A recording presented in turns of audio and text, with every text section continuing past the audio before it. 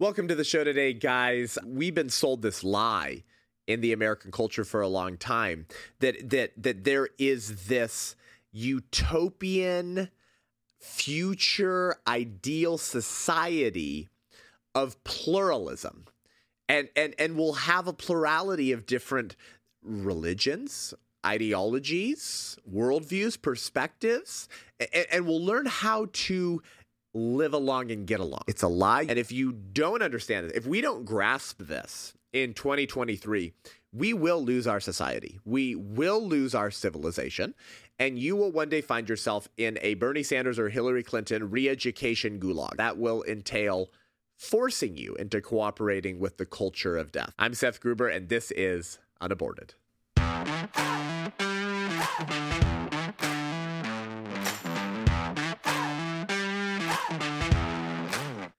What is the cost of getting this wrong?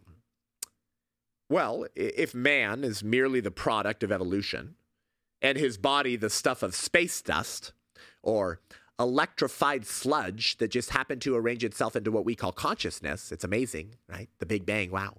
Then not only is human dignity and the sanctity of human life a myth, but it also means that the highest good that is attainable is pleasure, right? That means if feeding the poor brings you pleasure, but murdering the poor brings me pleasure, then just let me live my truth, man.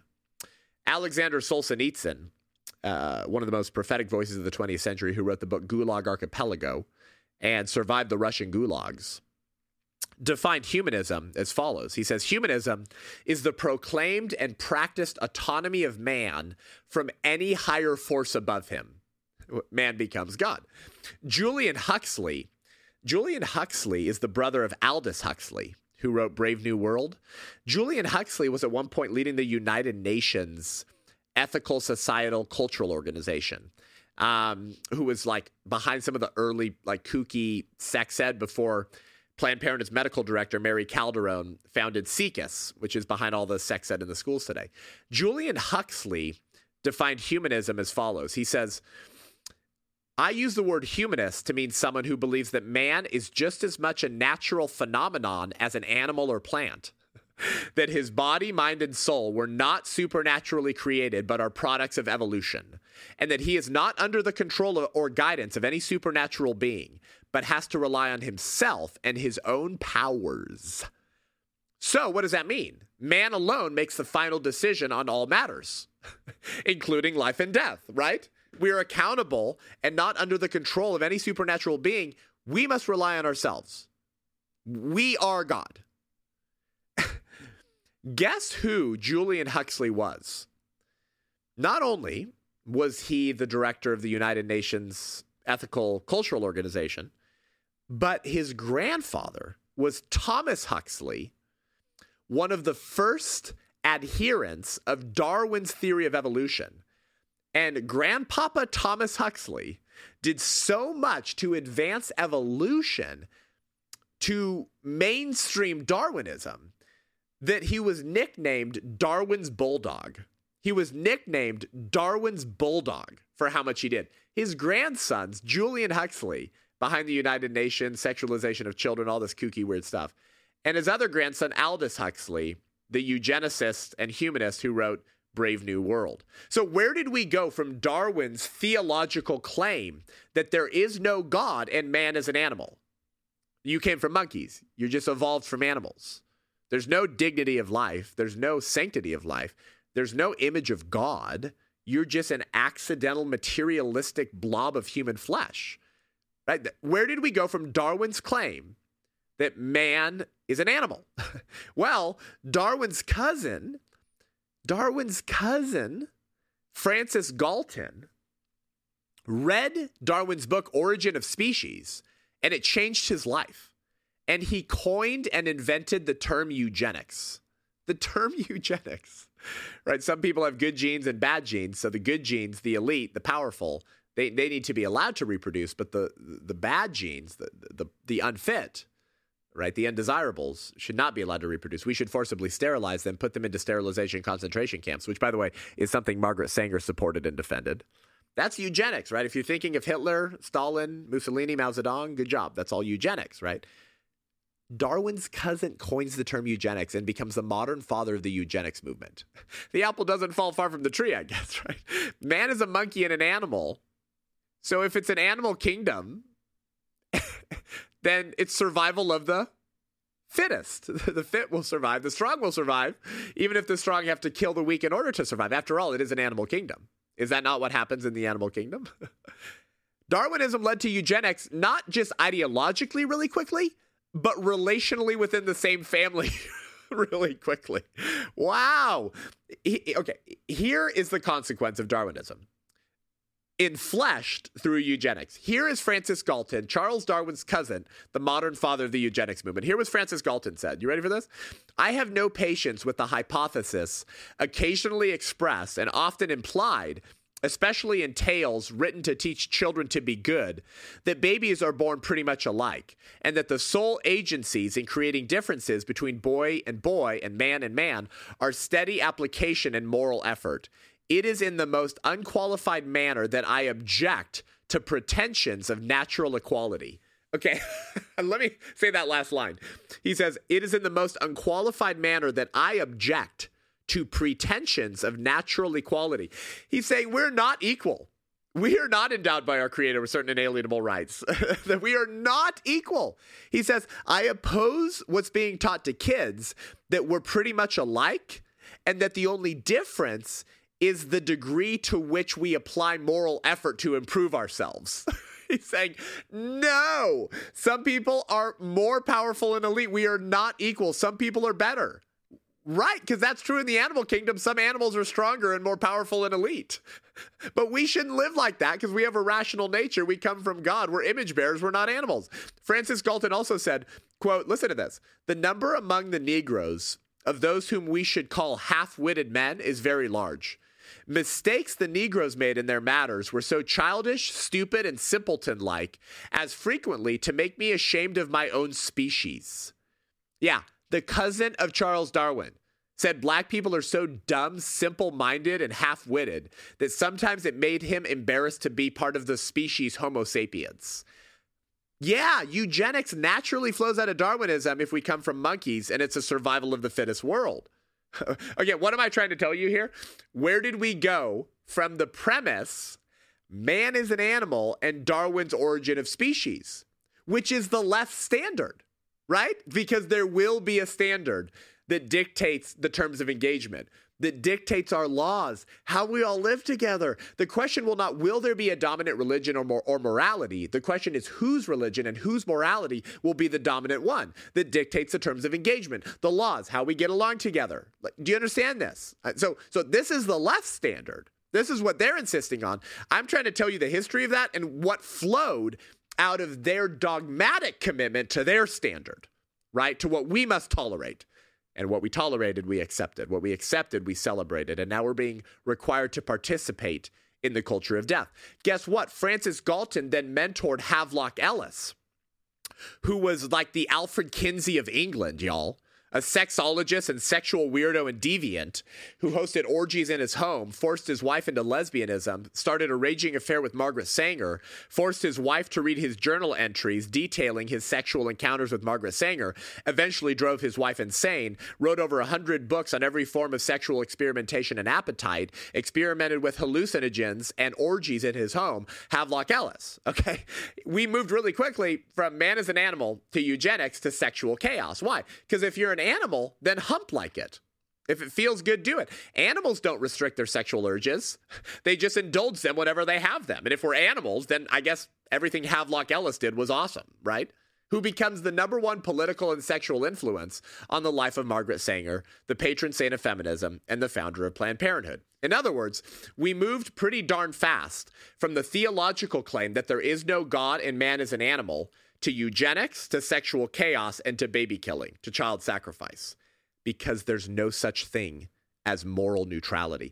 And guess what? There are atheists on the left who are very honest about the problems of their own worldview, who have admitted that only Christianity can furnish human rights for all human beings. There are atheists, Darwinists on the left who admit what I'm trying to tell you, that only Christianity can furnish this idea of human rights for all human beings, that's the only faith system that can ensure that you can't be murdered by the state or sterilized forcibly by the state, like in Virginia with Buck versus Bell in 1924 and the Supreme Court decision in 1927 that upheld Virginia's mandated sterilization law when the Supreme Court Justice Oliver Wendell Holmes said 3 generations of imbeciles are enough. That Christianity and its theory of man being created in the image of God, that's kind of the only thing that can ensure that we have universal human rights in America. What do I mean? Well, Friedrich Nietzsche, ever heard of Nietzsche? Acknowledged that there is no universal human rights without Christianity. He said, another Christian concept has passed even more deeply into the tissue of modernity. The concept of the equality of souls before God. The concept of the equality of souls before God. He's saying this came from Christianity. He says this concept furnishes the prototype of all theories of equal rights.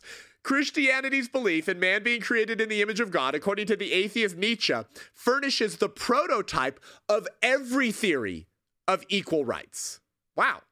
Richard Rorty, a famous atheist and humanist, admits that their worldview provides no basis for human rights. Richard Rorty actually calls himself a freeloading atheist. Freeloading atheist, because he is fully aware that he is reaching over to the faith he calls a myth, Christianity, and borrowing the idea of rights and human dignity from the Christian heritage that he maligns. The idea of universal rights, he says, originated from, quote, religious claims that human beings are made in the image of God. This Jewish and Christian element, listen to this. This is what the freeloading atheist Richard Rorty says. This Jewish and Christian element in our tradition is gratefully invoked by freeloading atheists like myself. End quote. Are you freaking kidding me? He says, I gratefully invoke and borrow the idea of universal human rights, which only comes from Christianity and the belief that man and woman are created in the image of God, to improve and to systematize the belief of equal rights, because I can't offer a philosophical or religious argumentation or justification for the idea of human rights because I reject that we come from a moral lawgiver. So what was the result? What is the consequence of tolerating bad ideas? Why is atheism so deadly? Did you know that together, Stalin, Mussolini, Hitler, and Margaret Sanger would spill more innocent blood in the 20th century alone than all the murderers, warlords, and tyrants of human history combined? Those 4 people and their ideology and the consequences of their ideas would spill more innocent blood in the 100 years between 1900 and the year 2000 than all of the murderers, warlords, and tyrants of human history before the year 1900 combined. And they say Christian nationalism is the great threat to our democracy. Atheism is so deadly because atheism is nothing other than the whisper, ye shall be as gods. This is why Whittaker Chambers, the former Soviet spy and communist, in his book Witness, that made Reagan into a conservative, says that communism is nothing more nor less than the whisper of the serpent that man may be as gods. So atheism, by definition, is satanic, right? Because all human conflict is ultimately theological. So what we call the culture of death that we're kind of being required to participate in now is nothing more nor less than idol worship. When we participate in the pagan, humanist, Darwinist culture of death that's been created because of false religion, because of these bad ideas, when we participate in that, we are participating in idol worship. We are not being faithful to honor and worship God first. And what does idol worship do to the idolater? What does idol worship do to the false worshiper, the idolater? It makes them like them. It makes them like the idols. This is straight from the scriptures, by the way. Psalm 115:8 says, those who make idols are like them, and thus are all who put their trust in them. Those who make idols are like them. You begin to resemble the likeness of the idols you worship. Do you understand now? Do you understand how the Cultural Revolution works now? If we can build a pagan, humanist, Darwinist, man is an animal and a monkey, if it feels good, do it. Nothing is off the table sexually. There are no moral standards. And we can enshrine that into our colleges, into our universities, into our churches. If we can get pastors to preach this false religion, if we can put this in our courts, if we can punish political dissidents who are Christians, who refuse to participate, baking cakes, photographing their weddings, being forced to pay for your minors' abortions if they're over 12 in the state of California without parents knowing about it, transing your kids, letting schools hide from parents the gender identity of their children. Do you understand? Like all this is like forcing you to participate in the culture of death. If we can get people to go along with that, soon they won't know anything but that. It will become the new pagan religion of the society. And they say Christians are trying to rebuild a theocracy, right? Like where we're going to like murder people who don't confess and become Christians. It's like, oh, there's a theocracy. We're already living in a theocracy. It's the theocracy of the religion of humanism. The only religion tolerated or allowed in DC, in the halls of power. Y'all, the Bible's the only book that is banned in public schools in America, right? But you can read This Book is Gay or My Name is Jazz or books on how to exercise anal sex. Some of the comprehensive sexuality education has anal sex in the abstinence section. And some of these schools don't inform the parents when they begin the sex ed health week. Do you understand this? If we can enshrine this pagan religion into the public square and the people tolerate it, then they'll accept it. And if they accept it, then they'll celebrate what's going on. They'll cheer for it. They'll trans their own children. And then they will participate in the culture of death. There are consequences from bad ideas. We'd like to thank our sponsor of the show, Every Life Diaper Company, Every Life Diaper. I'm going to keep saying this because we need to defund a culture of death. We need to fund a culture of life, and we need your help to do this. If you're having kids, if you have grandkids, okay? If you want to gift diapers to a friend or a family member who's having kids, if you're at a pregnancy center and you buy diapers to provide to moms that you're loving on, don't buy them from one of the 8 pro-abortion diaper companies. It's ridiculous. The baby industry, for goodness sakes, that profits more when more babies are allowed to be born. The baby industry, by and large, rhetorically supports or financially supports the abortion industry. They're helping fund the slaughter of their clientele base. How do you make sense of that? The woke mind virus, humanism, Darwinism, progressivism. It does weird things to the brain. We, as pro-life individuals and Christians, need to fight back with our wallets. Go to everylife.com. Everylife.com. Use promo code Seth10, Seth10, Seth10 to get 10% off your first order. Buy diapers from a pro-life diaper company because guess who is the majority of the customers of the baby industry? It's pro-life conservative Christians who are having babies way more than crazy leftists. So what if we all put our money to pro-life baby industry to defund the culture of death that's funding and profiting off of the slaughter of children? Everylife.com, promo code Seth10, Seth10. Let them know that we sent you and get 10% off your first order. This is why all human conflict is ultimately theological. These issues are not new. They're very old.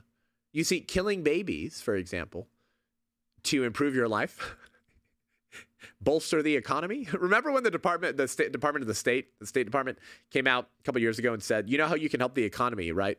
Get an abortion. And I was like, oh my gosh.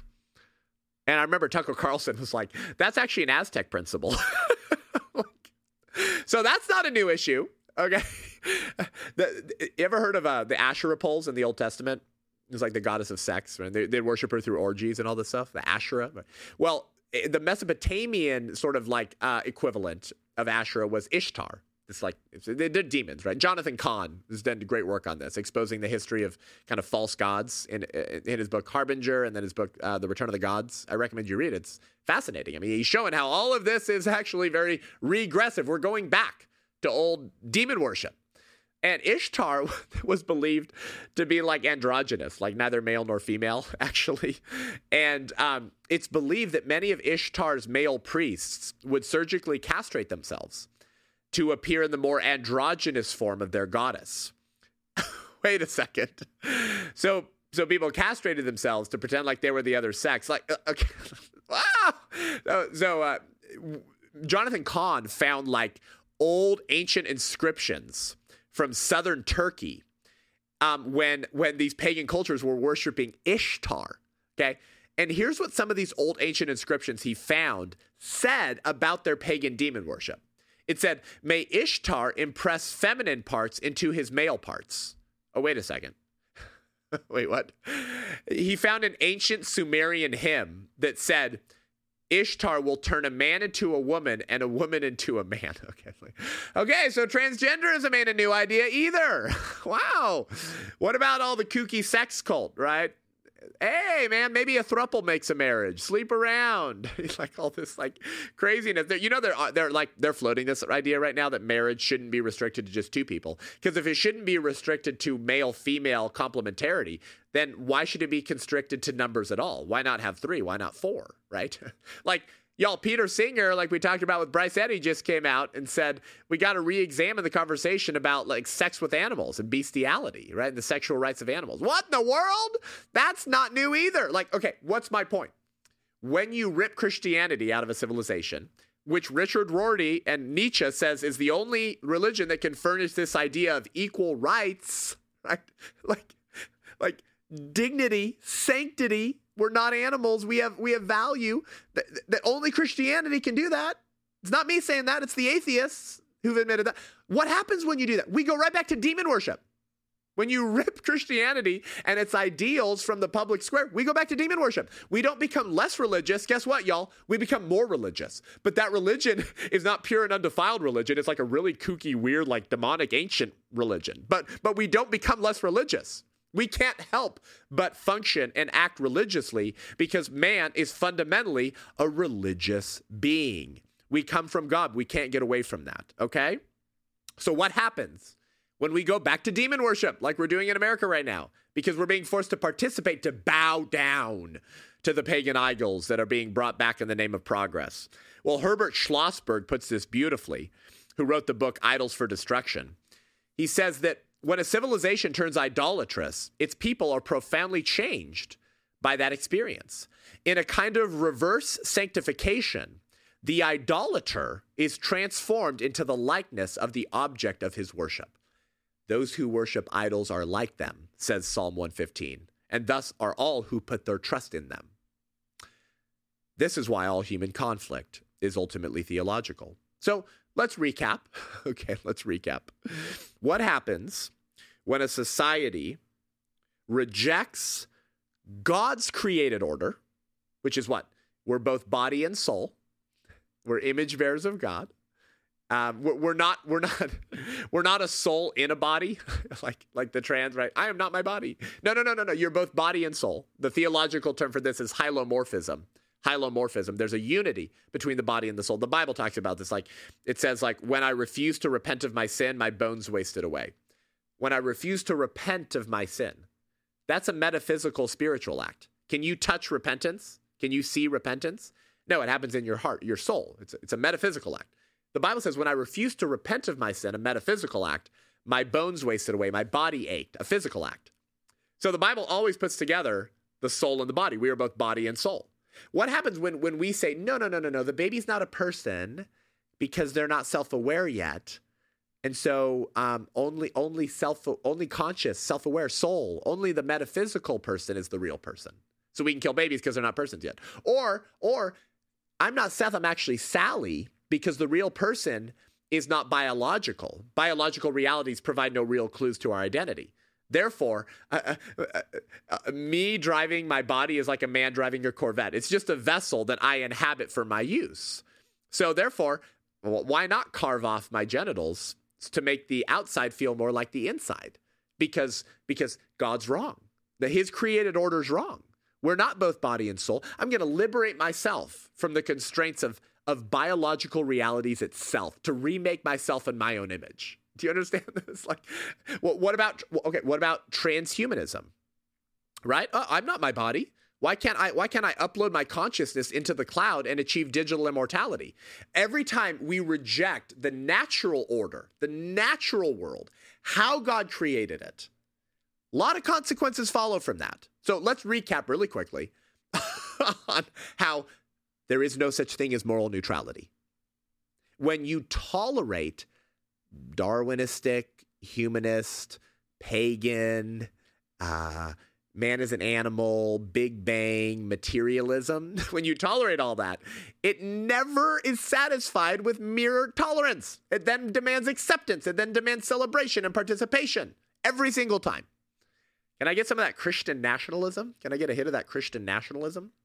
So, with abortion, personhood was redefined. Have you noticed this about the pagan religion? It's always to remake ourselves in our own image, right? So with abortion, personhood was redefined so that being biologically human is not enough to be a person. That only resulted in the murder of 70 million babies. Oh, and since the severely mentally handicapped and cognitively disabled patients lack the same mental control that preborn babies do, they can now be killed too because they're not persons. Oh, wow. Oh, wow. Tolerance, deadly thing. Well, what about homosexuality? Well, marriage was redefined so that biological differences and complementarity is no longer the standard. See, do you always see the war against the physical world? The war against biologically natural-based realities. You always see it's always to liberate ourselves from physical biological realities because God made it that way. We can't change that. But if I'm going to be as gods, then I'm going to alter the fabric of the physical universe to make it fit my priorities, my preferences, my identity. I'm going to imprint my identity and who I want to be onto the fabric of the physical world and force it into submission. It's an alternative creation story. It's the ultimate rejection of Eden and how God intended things. So, with homosexuality, marriage is no longer defined as what? Male, female, physical differences, natural complement to one another. No. Now marriage was redefined so that biological differences are not the standard. And if marriage is not based on sexual or biological differences, but rather on desires, I desire someone of the same sex and I want to call it marriage, then marriage can no longer secure children's rights to their mother and father. So redefining marriage redefined parenthood. The result of this is that thousands of children are now intentionally being denied their mother or their father, or in some cases both.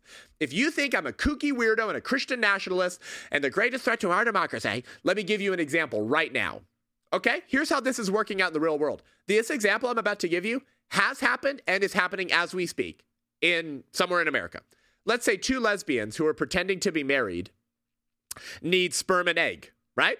So they get a sperm from a random donor. By the way, sperm donors don't exist. You're always paid for your sperm. There's no donating it. There's always a financial transaction. They get their sperm from a random, quote, donor, but they don't like the risks entailed with egg retrieval. Did you know, like, getting a woman's eggs can be dangerous? And they're physically fit lesbians, and they don't want to go through the risks of egg retrieval. So they buy an egg from a random female, quote unquote, donor. They fertilize a baby from the gametes purchased from total strangers, a dude jacking off to make money with his sperm, and another woman who wants to make money because selling your eggs is very profitable. But because these two lesbians love their fitness and their physique, and neither of them wants to subject their body to pregnancy, they pay a surrogate to implant their baby in. So now this baby would be denied their biological mother, which is the woman who provided the egg, their biological father, the dude who jacked off to Playboys to make a quick buck, and their birth mother, the surrogate, and they'd be denied any father at all to be raised by two female lesbians who are total strangers to that baby. Yeah, that's happened, and it is happening throughout third-party reproductive technologies. Why? Because we redefine marriage, which redefines parenthood, because now we can't furnish children's rights to their mother and father. Notice how the allegedly simple redefinition of marriage resulted in creating children to intentionally deny them their mother or father and be bought and sold in the multi-billion-dollar industry known as big fertility. So as our friend Katie Faust says, we fought a civil war to end the practice of buying and selling people, and we're bringing it back in the name of progress. Have I showed you? Are we recapping well here? The dangers of tolerating bad ideas, and then it never is satisfied with merely tolerance. A lot of consequences flow for the social, political order and your families and children in the future and the posterity when you started with just tolerance.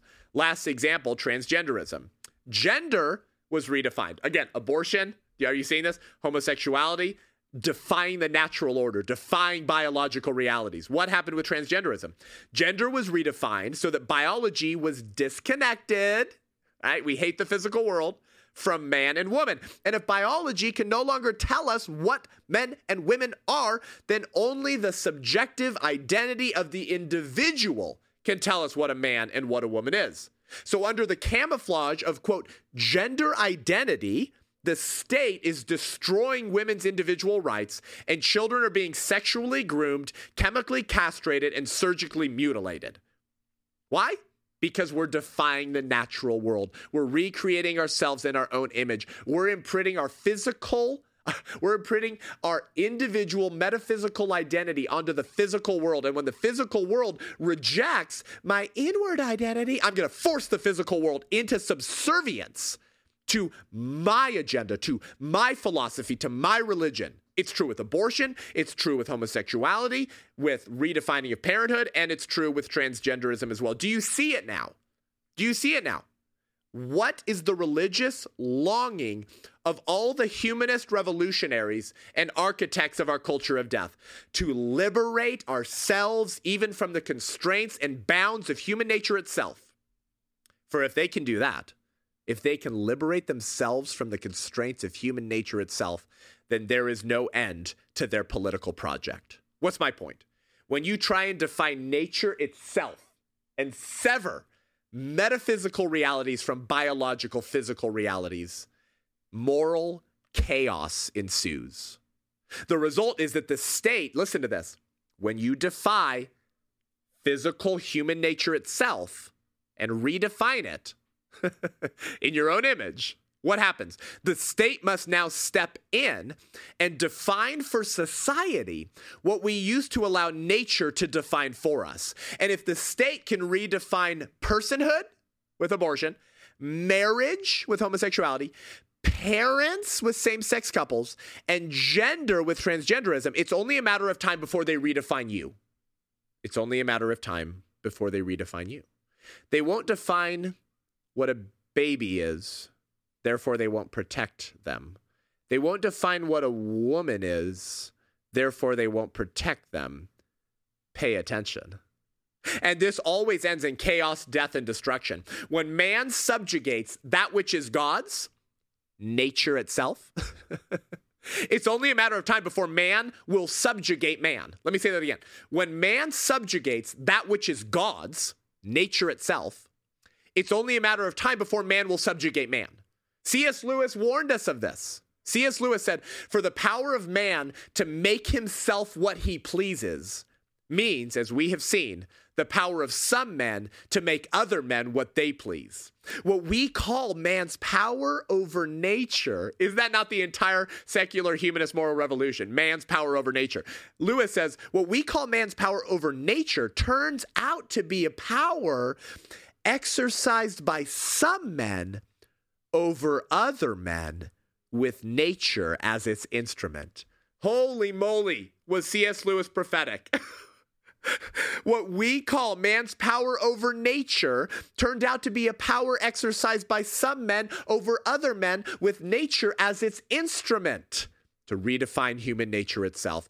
Do you now see that there can be no such thing as neutral ground in the culture wars? If we don't offer our vision of human nature, human identity, and human flourishing, and defend that vision and position in the public square, someone else naturally will. Someone else naturally will. Why does this matter? Because ideas have consequences and bad ideas have victims. The alternative creation story that the left is seeking to create with abortion, transgenderism, and transhumanism in particular will not stop or rest until they also remake you in their own image.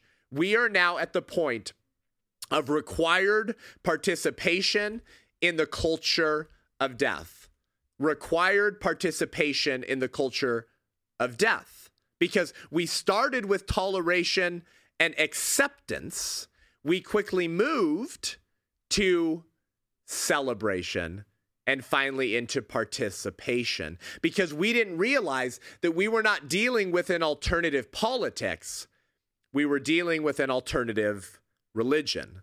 This is the religion of humanism, materialism, Darwinism, secular humanism, Klaus Schwabism, Bill Gatesism, Margaret Sangerism, the Sangerization of America. Call it whatever you want. These ideas were fundamentally religious in nature because man is fundamentally a religious being. This is why the scriptures say that eternity is written on the heart of man. It's the same every time. From tolerance to acceptance to celebration to participation, the drift is perceptible and palpable, and it's also deadly for our society and for our souls. Moral neutrality is a myth, and it is deadly for your soul. And this will be my final point on today's rambling, long form, but I think vitally important episode today. Screwtape, in the Screwtape letters, speaking to his junior demon Wormwood, right? This is C.S. Lewis's prophetic book, The Screwtape Letters, on how spiritual warfare works. Screwtape tells Wormwood, basically, to create spiritual blobs and couch potatoes. He says, as the humans have said, active habits are strengthened by repetition, but passive ones are weakened. The longer he, who's he, the Christian, the longer he feels without acting, the less he will be able ever to act. And in the long run, the less he will be able to feel at all. The longer you feel all the right things, but you don't act, then eventually you won't act at all. And the longer you feel without acting, if we can keep Christians in that position long enough, they eventually won't feel at all.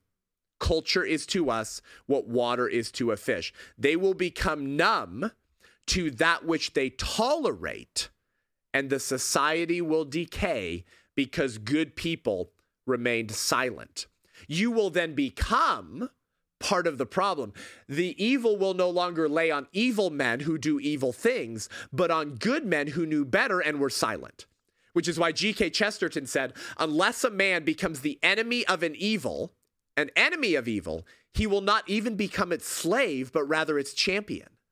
You will turn into a champion of the very evil that you've been tolerating for so long. When you tolerate sin, bad ideologies, pagan religions, and you give it quarter, it erodes everything until your entire society is lost and future generations suffer the most for your cowardice and your sleepy Christianity. Alexander Solzhenitsyn, to quote him once again, said, in keeping silent about evil and burying it so deep within us that no sign of it appeared on the surface, we were implanting it. We were implanting it so it would rise up 1,000-fold in the future. The evil that you implant and hide and try to brush under the covers doesn't go away. You're just ensuring it will rise up significantly greater and more of a threat in the future. This is a biblical concept, by the way. Do you remember the kings of Israel in 1st and 2nd Kings? Throughout 1st and 2nd Kings, we read about these kings that the Bible says did what was right in the sight of the Lord. They did what was right in the sight of the Lord over and over and over again. Remember, it says in 1st and 2nd Kings that the good kings who did what was right in the sight of the Lord did not remove or tear down the high places. Now remember, the high places were the places that all the temples to false gods were erected. They gave quarter to idolatry and false religion. In short, they tolerated it. As my friend Dr. George Grant says, Dr. George Grant, the worldwide expert on the life of Margaret Sanger, and the history of Planned Parenthood, Pastor and Dr. George Grant, explains what I've been trying to tell you for the last hour, that when you tolerate, you will accept, you will celebrate, you will participate every single time. And this was happening with the Israelites through false religion and pagan idolatry in 1st and 2nd Kings. Here's what we learn about the good kings who did what was right, but they tolerated bad ideas. They tolerated false religion, and it eventually eroded their whole society. We read of Asa, who was a good king and ruled over the kingdom of Judah for 41 years. It says he did what was right in the sight of the Lord, and he walked in the steps of David his father. He instituted crucial reforms, including the removal of male cult prostitutes and the destruction of Asherah images. But despite all the good that Asa did, he is remembered most for what he did not do.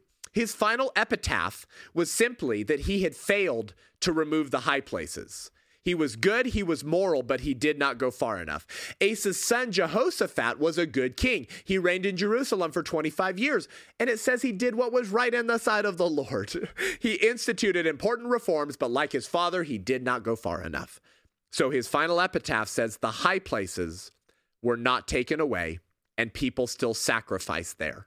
Similarly, Jehoash was a good and moral king. He reigned in Jerusalem for 42 years, and it says he did what was right in the sight of the Lord, but he didn't go far enough. And Jehoash's final epitaph is that the high places were not taken away. Amaziah was another good and moral king for 29 years in Jerusalem, and he, quote, did what was right in the sight of the Lord.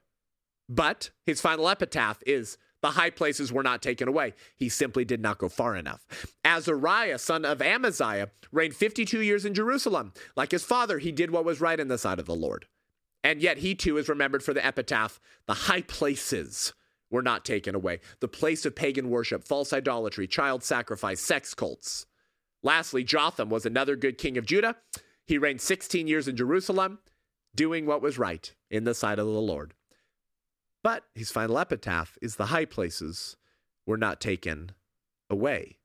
You'll recall, after years of tolerating, accepting, and participating in sexual idolatry and child sacrifice, Jerusalem is captured, sacked, and pilfered by Nebuchadnezzar and his captain of the bodyguard, Nebuzaradan, who with the Chaldeans utterly destroyed the house of the Lord and all of Jerusalem, and so the Babylonian captivity began.